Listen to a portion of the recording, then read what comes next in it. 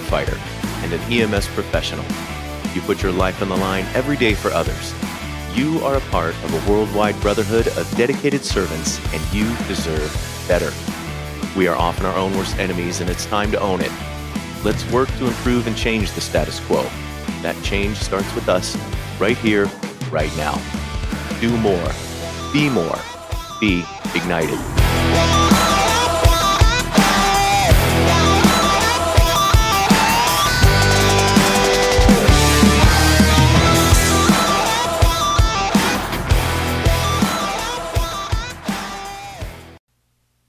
Hey everyone, my name is Ryan Rodriguez, and I'm the founder and your host for the Ignited Firefighter Podcast.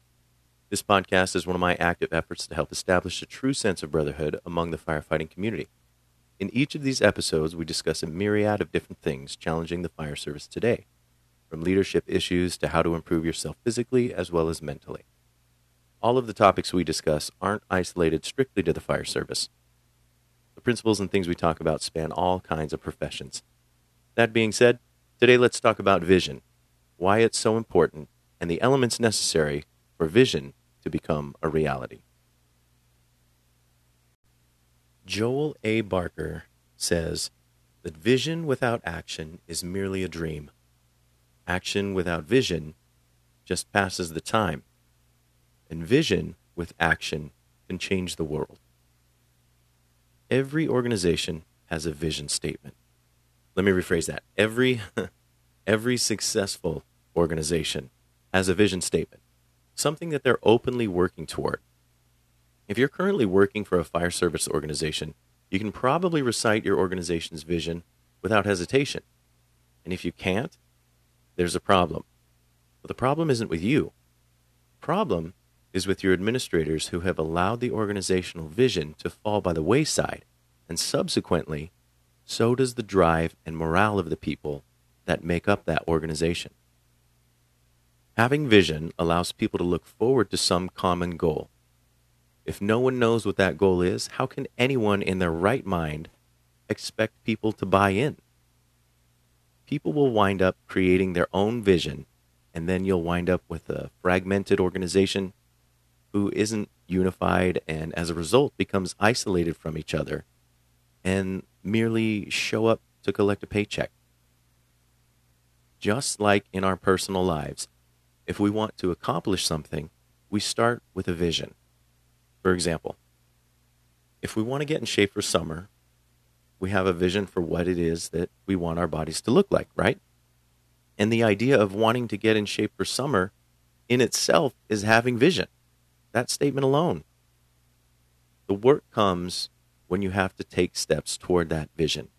You've got to eat right, you've got to exercise, and be disciplined in your regimen. And the same can be said for an organization working toward its vision.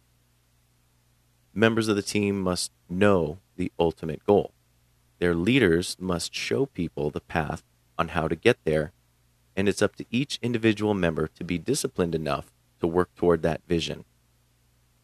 It's the leader's job to make that vision clear, to provide clarity, so that everybody knows what it is. One of my most favorite businesses is Chick-fil-A.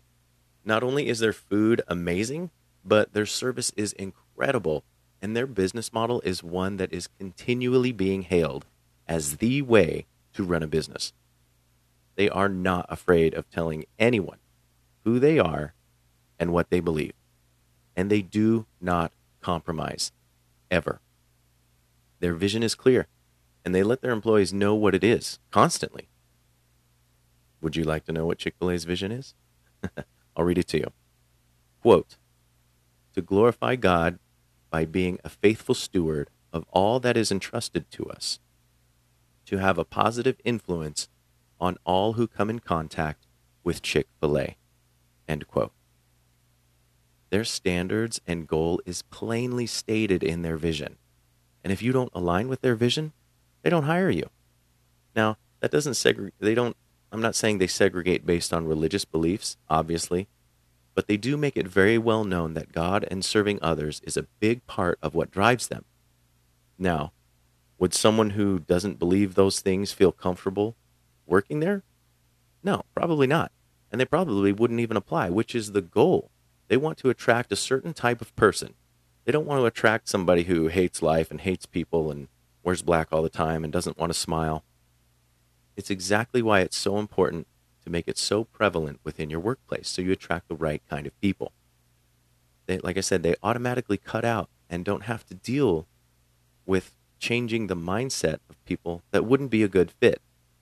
Instead of wasting time and money and training people and hoping that they come around eventually, they make their stance known right from the start, eliminating those who would be a drag on their organization before they even walked through the door. If only we all did that kind of due diligence and open expression of our values and vision from the start.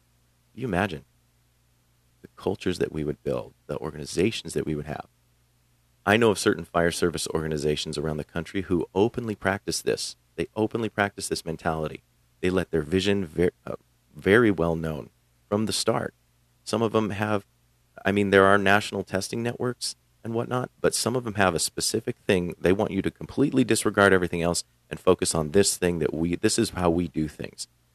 And they attract a certain kind of person, which is exactly their goal.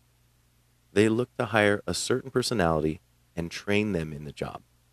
They don't invite people who may already be able to do the job like rock stars, but are total assholes when it comes to dealing with people.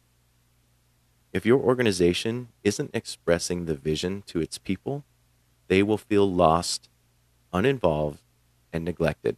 And what happens then? Morale drops, productivity decreases, sick time usage goes up. We've all seen it, because guess what? People don't want to come to work for a place that doesn't give a crap about them. Saying things like, quote, "Oh, we're lucky to have this job. We're just lucky. We're just lucky to be here." That's such a cop-out. I've heard this from numerous quote-unquote leaders, and it undermines everybody's drive, and it undermines everybody's effort that they put in to get this job in the first place. It's ridiculous. No one who has the job of a firefighter is lucky to have it. We worked our asses off to earn our spot on the truck. And those who would tell you that you're just lucky have either lost the sense of value and hard work that it took to get there, or they never had it in the first place. And for them, maybe they landed their spot out of luck. Maybe they did. Maybe they landed it out of luck. Maybe it was nepotism or some other political favor that they were able to trade off for it. But don't let those people demean your hard work. Show them what hard work looks like, because obviously they're strangers to it. We just talked about what having vision means, but there are also elements that provide the pathway for having vision and a way to execute it. And the first one of those elements is passion. What drives you? What is driving your organization? When we signed up for this job, we had passion for helping people and being there for them in their time of need. Has that dwindled? Are you finding yourself struggling to fight that burnt out feeling? Each one of us has to find that thing that drives us, no matter what it is, whether you're in the fire service, whether you're in the corporate world, another public safety service or agency, no matter what it is. Once we make it known to ourselves, once we identify it, we can make it known to others. For example, this podcast is something that I'm passionate about. I recognized a need within the firefighting community, and I took steps to providing perspective and what I hope to be value to others out there who are seeing the same trends and behaviors that I am. I love my job. I love it. And I've spent years being told that it's something that it just isn't. And this is my experience. I want it to be the brotherhood I was told that it was. I want us all to be better, physically, mentally, and emotionally. And I only see that change being made by starting with myself. Now, I know I'm not alone out there, because I've had numerous discussions with numerous firefighters and EMS professionals throughout the country. Across the entire United States, I've talked to people and asked them, what's going on in your organization? How do you feel? You feel like you've been sold a bill of goods here? What are some of the challenges you're facing? So I know I'm not alone. All of these topics that I talk about, these things that I research, are based on conversations that I've had with real working firefighters. Some are retired, but I do the research and I make notes on the things that stand out to me. I compile them so that I can record these episodes every week and get them out for you guys to listen to. My goal is to spark thought and conversation because until those two things happen, nothing will happen. Passion without vision is just hype. The next element that provides a pathway to realizing your vision is discipline. And I don't know anyone better to talk about the idea of discipline than a mentor of mine, Jocko Willing. He's continually saying that discipline equals freedom. Jocko Willink is a retired United States Navy SEAL. He received the Silver Star and Bronze Star for his service in the Iraq War and was the commander of SEAL Team 3's Task Unit Bruiser during the Battle of Ramadi, one of the most, if not the most influential battle exchanges of the Iraq War. When I got the chance to meet him, he expressed to me the importance of discipline and accountability. And he told me that without those two things, all is lost. What does he mean when he says this? Think about it this way. If you want financial freedom, you must be disciplined in your spending. You can't go out and build a mountain of debt and then expect you to feel the facets of freedom. Today's society does an incredible job of making debt look like freedom. Look at Chase Bank's latest campaign, for example. Their slogan is literally, chase freedom. And they mask the prison of debt by selling it as freedom. It's ridiculous. But it's genius because it's working. The trick is being smart enough to see through all the BS so you can keep out of the prison of debt. Another example of how discipline equals freedom is in your physical health. If you eat yourself into an overweight and unhealthy lifestyle, you'll be a slave to ailments such as hypertension, diabetes, high cholesterol. Guess what the societal solutions are to these issues? The quote-unquote solutions. We see it all the time in the fire service and in the EMS service. The solutions to these problems are more medications, pills. Does taking 7 pills a day sound like freedom to you?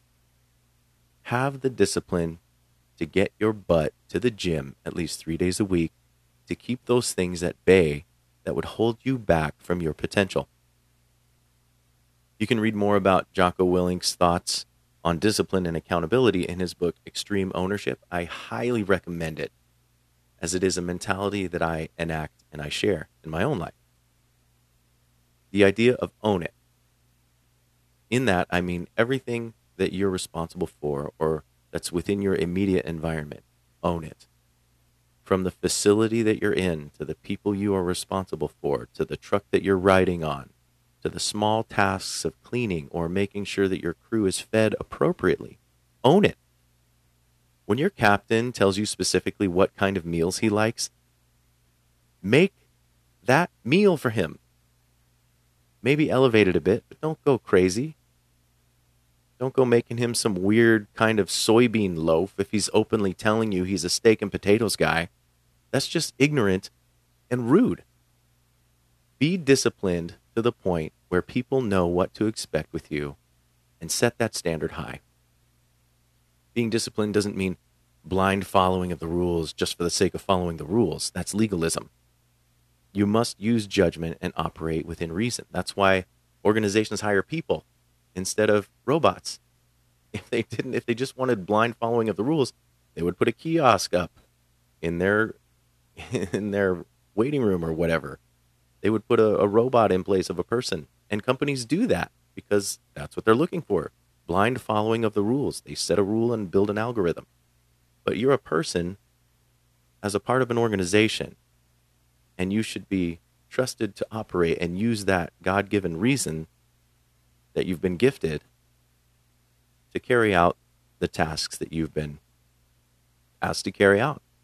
For example, if you have an organization that's flooding you with policies, it tells me two things. One, that organization doesn't trust their people. And two, they don't know how to connect with their people and lead them in passion for the job. Discipline without passion is legalism. All of these elements that we're talking about won't mean anything unless you take action. And regardless of what action you take, there's going to be some risk involved. So let's talk a little bit about risk. Within the fire service, we operate under a risk management modality, and it goes like this. We will risk a lot in a highly calculated manner to save savable lives. We will risk a little in a highly calculated manner to save savable property. And we will risk nothing to save lives or property that is already lost. Everything we do in life is a risk versus benefit evaluation. Is what we want worth the risk? Is it worth the potential pain? On the fire ground and EMS scene, we are constantly operating with these questions in mind. We have to continually find that sweet spot to operate in so we can accomplish our mission while making sure that we all go home. When it comes to a mental aspect, we may consider the risk in furthering our education. When your organization states that they value education, but they don't require it for any kind of process or progress in regards to promotion, you have to think about, is the time and money spent obtaining that education worth it? Is it worth it? This is a personal choice for everyone. And personally, I value consistency, and my education has provided me that, along with enlightenment and perspective within that specific arena, which happens to be fire service administration. If your organization is continually changing requirements for promotional processes and can't make up their mind where their standards are, it's up to you to decide for yourself where your standards lie. I would encourage you to set your standards and don't change them for these jokers around you who can't figure out their shit. Be the consistency in a world of volatility. And again, it comes down to what you're willing to put on the table. Are you willing to trade off working out 3 to 5 times a week for an overweight and unhealthy body? You have to ask yourself, what is it that you value? What collateral are you willing to put up to get the things you want or the lifestyle that you want? It all rests on you. So own it. Either way, you're going to own it, good or bad. Either way. Don't you want to have influence as to which element it will be? Make no mistake, I'm not saying to go risking everything all the time. And if you've had a conversation with me, you'll know that I don't operate with an extreme mindset. I don't think of things as always and never. The sweet spot is somewhere in between. Otherwise, if you're operating on those polar opposite sides of the scale, you're operating in a reckless manner, and sooner or later, you're going to get bit. Risk without discipline is recklessness. That wraps it up for this week, guys. Let's go over a little review about what we talked about today. So today we talked about having vision and the elements that it takes to see that vision come to fruition. We talked about passion, we talked about discipline and risk. Risk without discipline is recklessness. Discipline without passion is legalism. Passion without vision is just hype. Vision is crucial to make any important moves in life, guys. If you see a crap situation and it lights a fire in you, do something about it. Don't just sit back and think, oh, someone really needs to do something about that thing. That mentality is how we wind up sitting all day in recliners, becoming more and more not fit, and ultimately hating our lives. There's absolutely no reason that anyone who is currently working as a firefighter or EMS professional should be hating their jobs and their lives. If there's a change that needs to happen, it's up to you and us as individuals to be that change.